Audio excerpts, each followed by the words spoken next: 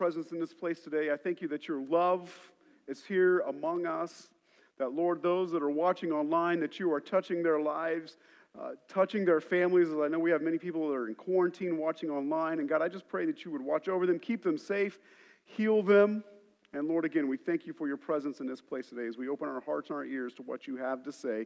In Jesus' name, everybody said, amen, amen. You may be seated. And I am so grateful for you guys being here today. I know God's got some amazing things in store. I know that he is going to continue to bless him. You know, like any parent, when you seek your parents' attention and you respect them, your parents reciprocate, right? And I know that as you're here this morning or as you're watching online, seeking God's face, I know that our parent, our Father, is going to reciprocate that emotion. Amen? Do you believe that? Yeah, absolutely. Absolutely. Well, we are in a series. We started last week about what or who and what is the church. We took that up last week. If you remember last week, just to fill you in a little bit, we learned that those who follow Jesus, the Greek word is ecclesia. It means those that are called out. And we have chosen to be called out. That's who the church is, those that choose to follow Christ. And then we learned also what is a church service. And a church service really is the culmination, and we went a little deep, but we learned that the church service is really a culmination of time, space, and matter. That it really is a bringing together of the pinnacle of the matter of all that God created, humanity. The time, the pinnacle of time is the Sabbath, right? And the space is where those who are called out choose to gather. And it really is a pinnacle of time, space, and matter as it relates to our world. We talked a little bit about that as it relates to the Jewish temple in Jerusalem as well. But today we're going to jump over to Ephesians chapter 4. And because we are the body of Christ, God, through Jesus, has given his body certain gifts. How many of you got yourself, you know what, I'm not going to ask. Let's just not go there. How many of you gave yourself a gift this Christmas? Maybe you were shopping for family members, but you on Amazon or Walmart or wherever, you kind of went, well, I kind of like to have that. I'll buy it for myself, or I'll buy it for my husband to give it to me, or I'll buy it for my wife. Let's not single out. We men do it too, right? I'll buy it for my wife to get it for me or whatever. And we buy ourselves a gift. Can I just see hands? I'm going to change this a little bit. Let me see the hand. Yeah, you didn't even have to get my question out. She's like, yes, I bought stuff for myself. How many of you bought stuff for yourself while you were shopping for others? See, you selfish, sinful people. No, I'm kidding. Because I'm in the same category, right? So I purchased stuff for myself as well. But when you love yourself and you love your body, you take care of your body and you give gifts to yourself, right? I gave the gift of a gym membership to my body. Wasn't that wonderful? My body doesn't think so, but I know it'll thank me later. And so when you love yourself and you love your body, you take care of it. And what we find in Ephesians chapter 4 is Paul telling the church in Ephesus, because we are the body of Christ and we're loved by God, he gives his body certain gifts to help maintain it, help grow it, help keep it functioning properly. And so when we get to Ephesians chapter 4 today, prior to our verses, Paul has been talking about unity in the body of Christ. That it's important that we stay unified in the body of Christ. And that unity, we know, according to the Psalms, that the unity brings the Holy Spirit's indwelling and brings the Holy Spirit's power at work. It's when we become dysfunctional or we begin to have disunity that the Holy Spirit ceases to bless the church, right? And so if you're with me in Ephesians chapter 4, verses 7 through 13, let's read those, and then we're going to get moving. Starting in verse 7. But to each one of us, grace has been given as Christ has apportioned it. This is why it says, when he ascended on high, he took many captives and gave gifts to his people. We'll dive into that in a second. Verse 9, what does he ascended mean except that he also descended to the lower earthly regions? He who descended is the very one who ascended higher than all the heavens in order to fill the whole universe. So Christ himself gave the apostles, the prophets, the evangelists, the pastors and teachers to equip his people for the works of service so that the body of Christ may be built up. All right? So we're going to work through this for the next 4 to 5 weeks. We're just going to work through these passages and talk about apostles, prophets, pastors, teachers, evangelists, how they function in the church body, how they work, how they build up the church, how they grow the church. But this morning, let's start specifically looking at verse 7. We have a very kind of confusing phrase or passage that Paul reiterates, and he pulls it from Psalm 68, verse 18, which is a prophecy simply about the death of Christ descending into the lower regions of earth, or hell and the grave, or the afterworld, and then descending and then ascending back up into heaven, right?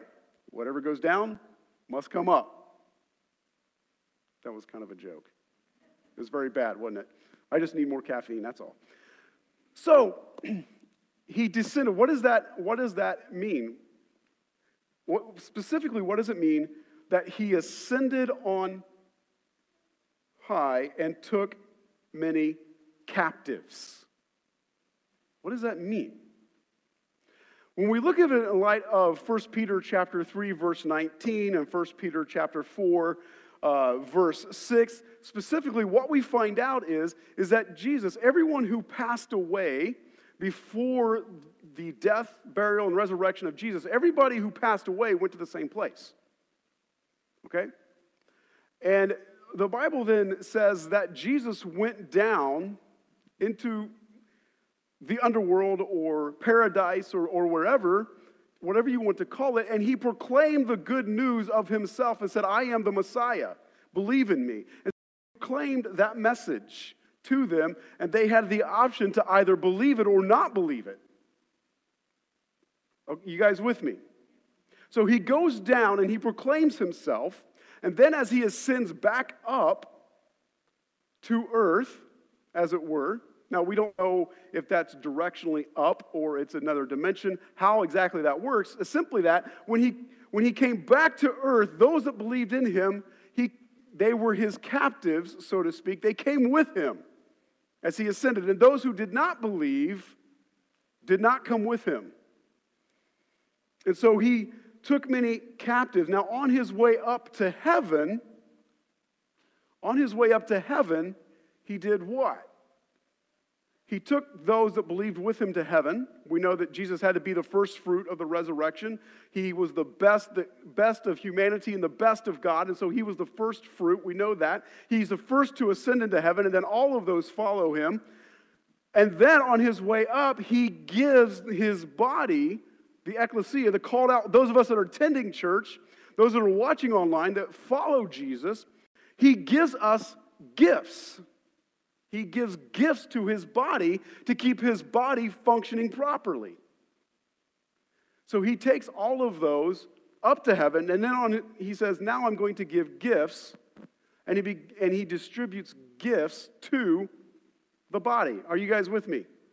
Does this make sense? He says, I'm going to institute this organism, not organization, but I'm going to institute this organism called the church into humanity, and it will be the means by which I will eventually save the earth. It's my body. This is my plan. And so what does he do? He gives gifts. Now, verses 9 through 10 are in parentheses. And it's simply just Paul explaining the verses prior. Okay? It's not that they are any less important, but for us, since the next few weeks, we're going to kind of just jump over those and jump into what are called the five-fold gifts of ministry in the body of Christ. And the first one that he lists here as he says in verse 11, so Christ gave himself the apostles. And we're just going to camp out here today. Like, what is an apostle? What does an apostle do? What's their role in the church? I asked somebody, because I don't hunt, okay, but I asked somebody who does hunt, I said, can I borrow an arrow? And in fact, I texted them, so thank you, Riffy family. I said, I need an arrow as an illustration today. When this arrow is fired, now I don't hunt, but I at least know this. When the arrow is fired, which end goes up against the string in the bow?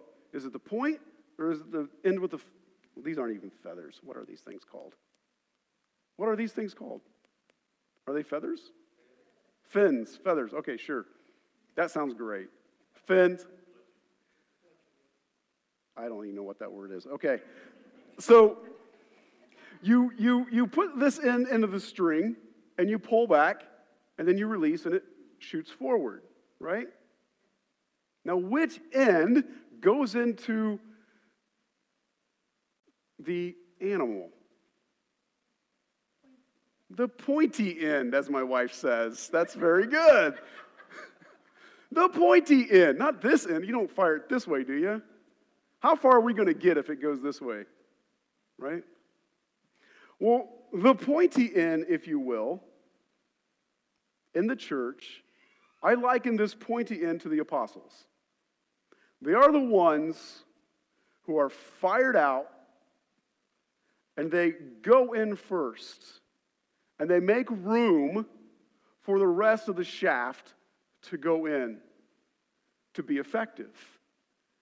So if you're a hunter, the pointy end is the apostle. All right? They fire in first. Apostles usually will go in maybe where there's not a church, or they'll go in and put a church straight. We see that throughout Scripture. They'll go into a church and shift it and put it back into joint and work things out, or they'll go in where a church is not, and they'll begin to raise people up. And the Apostle Paul did this on his 3 missionary, we call them missionary journeys. We could probably almost call them apostleship journeys, where he goes in and starts a church. He finds people after about 3 years or 4 years. He finds people that are worthy to be called elders because he's discipled them and put into them, and then he raises them up. And then as an apostle, he appoints the pastor and he moves on. And so this was God's plan. And so an apostle actually means, the Greek word is actually a compound Greek word, apo, which means away, and stello, to send. It means to send away. It means to send someone who's sent away, but it's not just like send away like you send your dog out the back door to go do their business, right? Like go on, go do your business, get out of here. He's sent with an intentional purpose to establish a mission, to kind of establish something that was not there before, right? And so this apostle or apostello, and it means that this person comes in with authority of the one who's been sent. They come in with the authority into new territory with the authority of the one who's sending them. This representative has power. This representative, and we'll see that in just a little bit, this representative has power. This representative has authority from whoever has sent them. Think of it almost like, how many of you have ever heard the term that we as Christians are ambassadors to the world, right? We come in with the authority of heaven, right? Think of an apostle as an ambassador on steroids. Does that work? So they go in and they establish things. They do new things that haven't been done before. They establish churches, they disciple, they raise up, etc. In fact, this word would actually be used of a government sending in a governmental representative into an area where that country wanted to establish more influence, whether it was in the arts or whether it was military or whether it was just a political, creating political ties with the other country. They would go in to establish that country, those ideas, those thoughts, etc. Now, there's a lot of discussion and a lot of differences of opinions into what defines an apostle. Okay? And so I know that we have multiple theological backgrounds here this morning, and so I would encourage you to go out and study it on your own and find out what you believe. I'm going to give you basically a high-level definition of what defines an apostle. Now, here's why all of this matters. Because God said, listen, there are going to be areas where the church needs to either be jointed back into the body of Christ properly, or there's going to be places where the church needs to be raised up. Not everybody is called to be an apostle. As we go through what defines an apostle, you'll be like, wait a minute, I have that in my life. I have that in my life. I have that in my life. But imagine you had it in your life on steroids. Just super like boom, right? This is what defines an apostle. 2 Corinthians chapter 12, verse 12. I persevered in demonstrating among you the marks of a true apostle, including signs, wonders, and miracles. Paul says to the church at Corinth, and if you understand much about the church at Corinth was messed up. In fact, I love just what happens with the church at Corinth. Here's what happens at the church at Corinth. If you know anything about the city of Corinth, okay, they were an extremely sexualized culture, more so than we even are today, okay? Their sidewalks even had body parts etched into the sidewalk. Like, it was just everywhere. It was rampant, okay? And archaeologists have discovered all of these types of things. I mean, it was just rampant in the city of Corinth. Now, so Paul goes in to the city of Corinth, and he begins to establish a church in Corinth. And not just a church, but multiple churches around the city. And what begins to happen is they bring their methods of worship from Greek mythology into the church.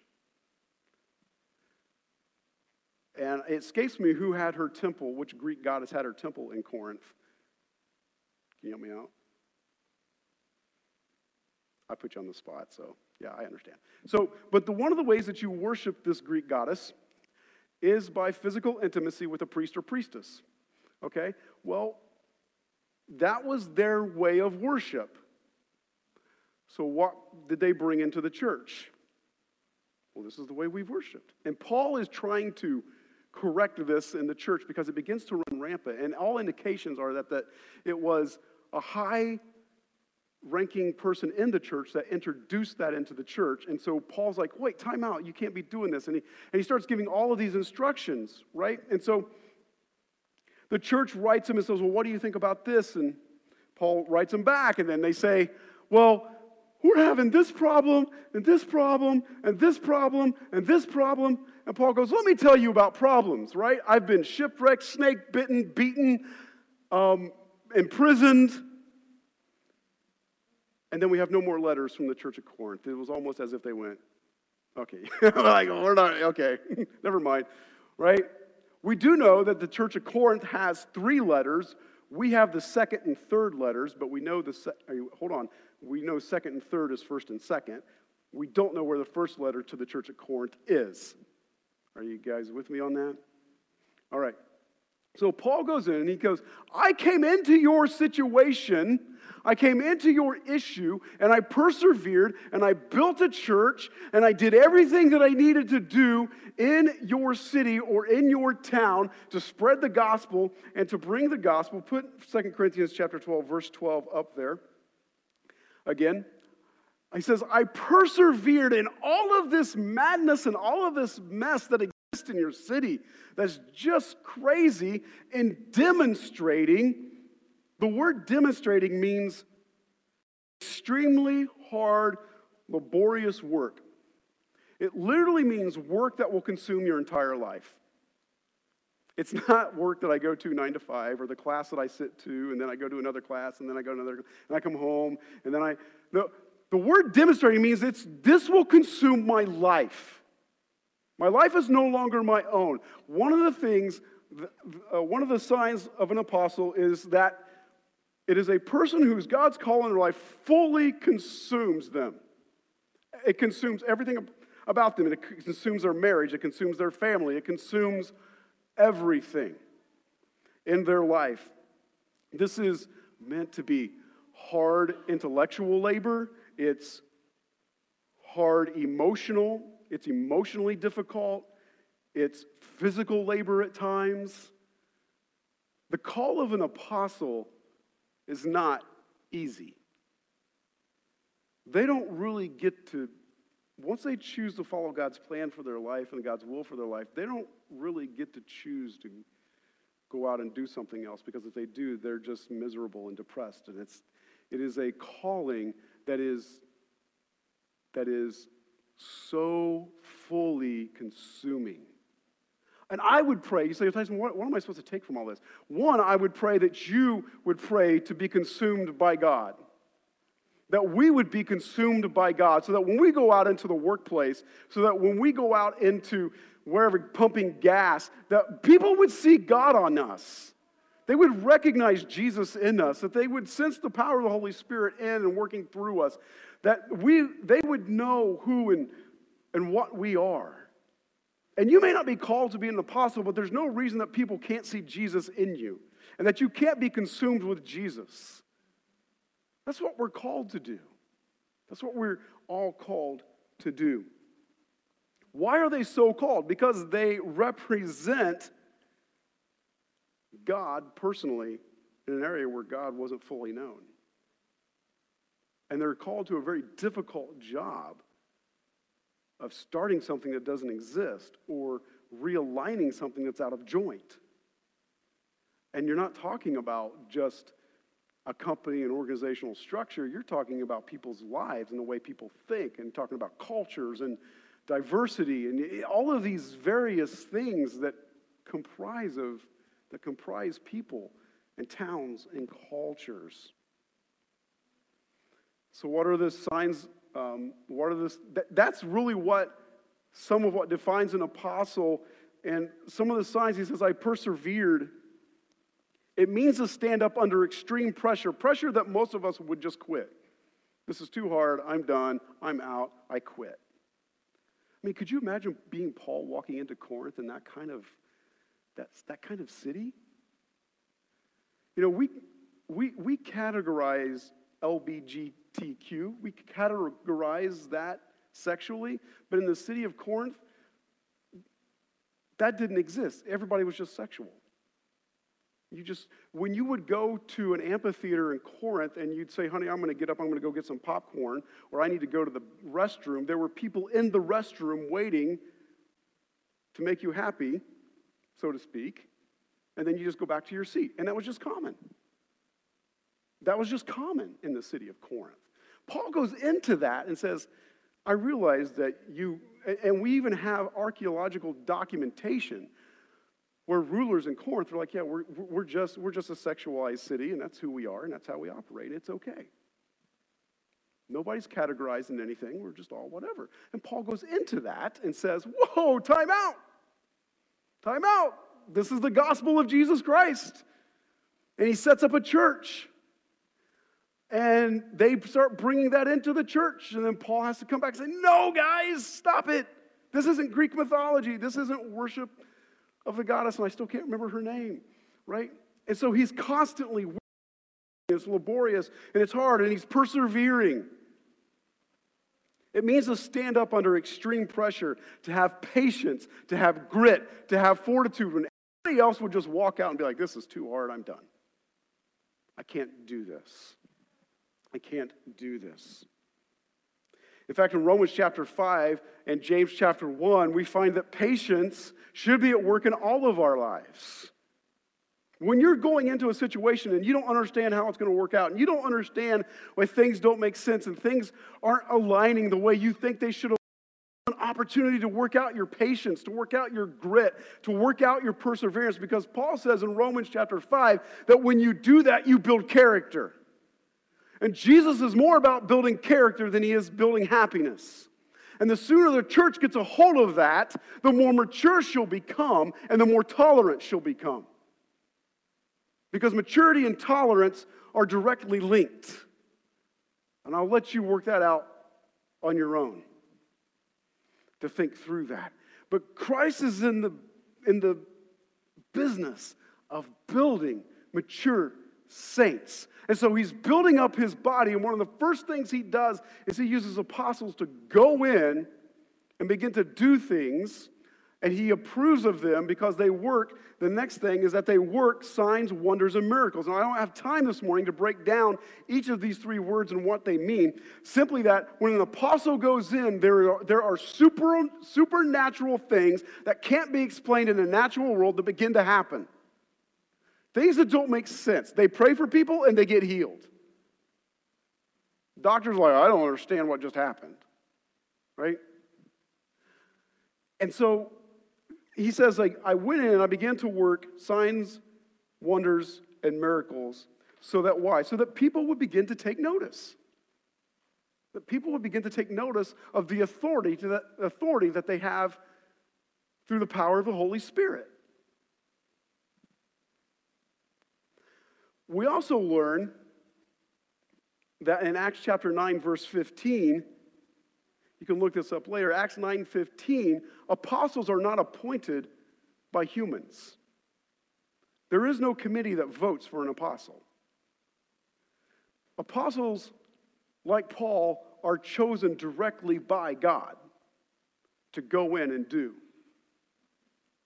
In fact, we do have an example of an apostle being voted in Acts chapter 1, verses 12 through 26. They vote in, and they vote in Matthias. And the interesting part is that the one apostle that got voted in by humans is never heard from again in the Gospels after that, or in the New Testament. They're never heard again. That Matthias was voted in by humans, and then he just drops off the map. But the other 11 go out. And then Paul sees Christ, and Christ says, I have chosen you as an apostle. Apostles are directly chosen by God. We don't get to vote on who they are. We don't get to pick them. Because honestly, if you understood the work, who would even sign up to be an apostle? Right? It's not easy. It's not easy at all. We find in Romans chapter 16, verse 7, where Paul's writing, and he says he writes about Andronicus, who is an apostle. He writes about Junia, who is an apostle. We see both male and female apostles in the New Testament. And he says of them, he says of Andronicus and Junia, he goes, they are outstanding apostles. Now here's Paul. Like, possibly other than Jesus, the biggest influencer of the church. And he goes, tell Andronicus and Junia, tell the male and the female apostles, these two are outstanding in the realm of apostleship. And so if Jesus is going to build his body, he has to first start with the tip of the arrow and send people in. You and I can look to people like Paul and John and Peter and say, I need more of that in my life. Paul even wrote, he said, follow me as I follow Jesus. Because an apostle's work is not easy. It's intellectually tiring, emotionally tiring, physically tiring to be on the front lines. And so this morning, I want to encourage you, as we talk about apostles and think about apostles and what they do and their role in the church, these are people who are out there doing the work of the ministry. Now, I know that some people would say, well, apostles don't exist today. I just differ in that. These are gifts given to the church as a whole, and the church is still in operation. The body of Christ is still working. Apostles are still needed to go into areas, to set up churches, do things that most people are like, what in the world are you doing? Apostles still exist today, in my opinion. Now, I know some of you sitting out there will completely disagree, pull me off to the side of service, after service, and go, no, look at this verse, etc. That's fine. The goal is that we all preach Jesus Christ crucified and raised from the dead and the hope of salvation.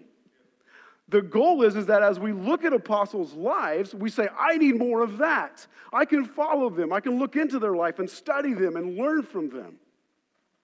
Don't we all, how many of you growing up had some big dream? In closing, how many of you had some big dream, like you wanted to grow up to be like a professional athlete, a professional musician, artist? Let me see your hand. Keep your hands up.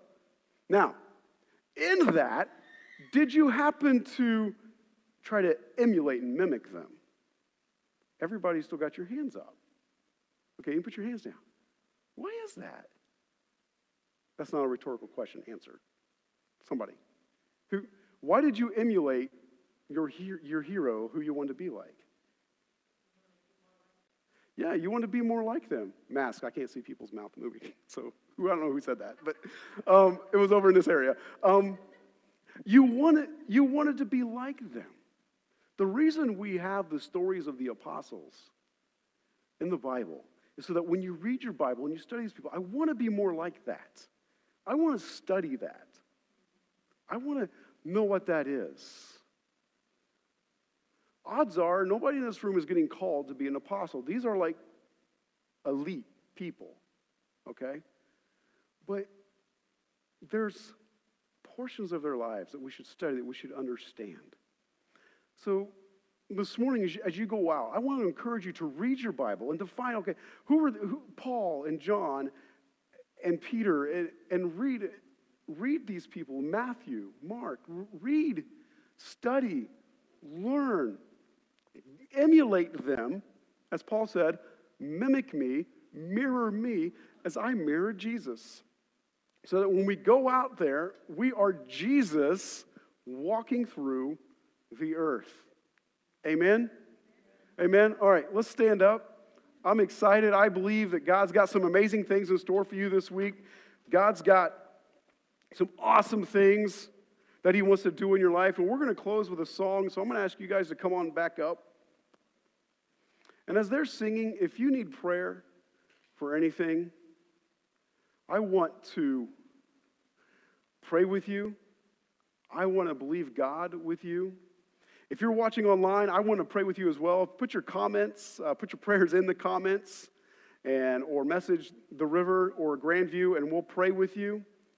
But again, let me pray. We're going to sing one last song, and the altar is open for you should you need prayer. Heavenly Father, I thank you, Lord, that you chose in your body to give the gift of apostleship. People that would go in and be the first ones into an area and to set up churches and work in the power of God and the demonstration of the Holy Spirit, that, Lord, you would move in their life. Lord, I pray for us that you would move in our life. Lord, that you would increase our patience, increase our perseverance and our grit. As we read about the apostles in the New Testament, that we would be like that, to grow like that. In Jesus' name, everybody said, amen.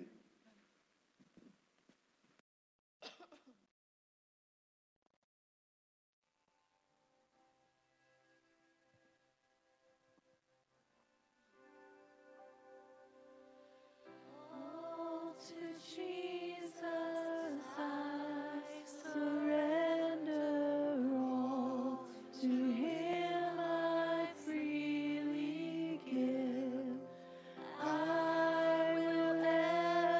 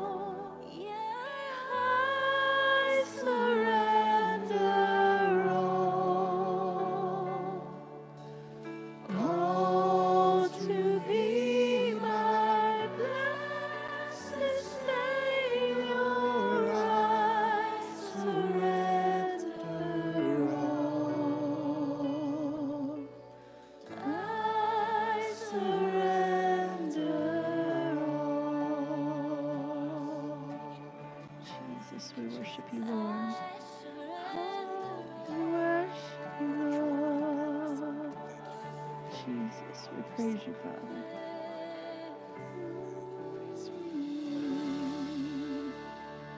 God, we just thank you for today, God. We thank you that we can lay at your feet and bow before you and worship you in all righteousness and holiness, Lord. We thank you this week that we are going to give ourselves to you wholly, Lord. We thank you that we can just give it all, God, all our worries and fears, our health, our lives, Lord, to you. So we surrender it to you this week. We go out into this world today with power and strength straight from you, God. And we ask that you would fill us up to overflowing, God. We love you so much. We praise you and we adore you. In your name, amen. Have a great week. We love you so much. And if you need prayer for anything, let us know.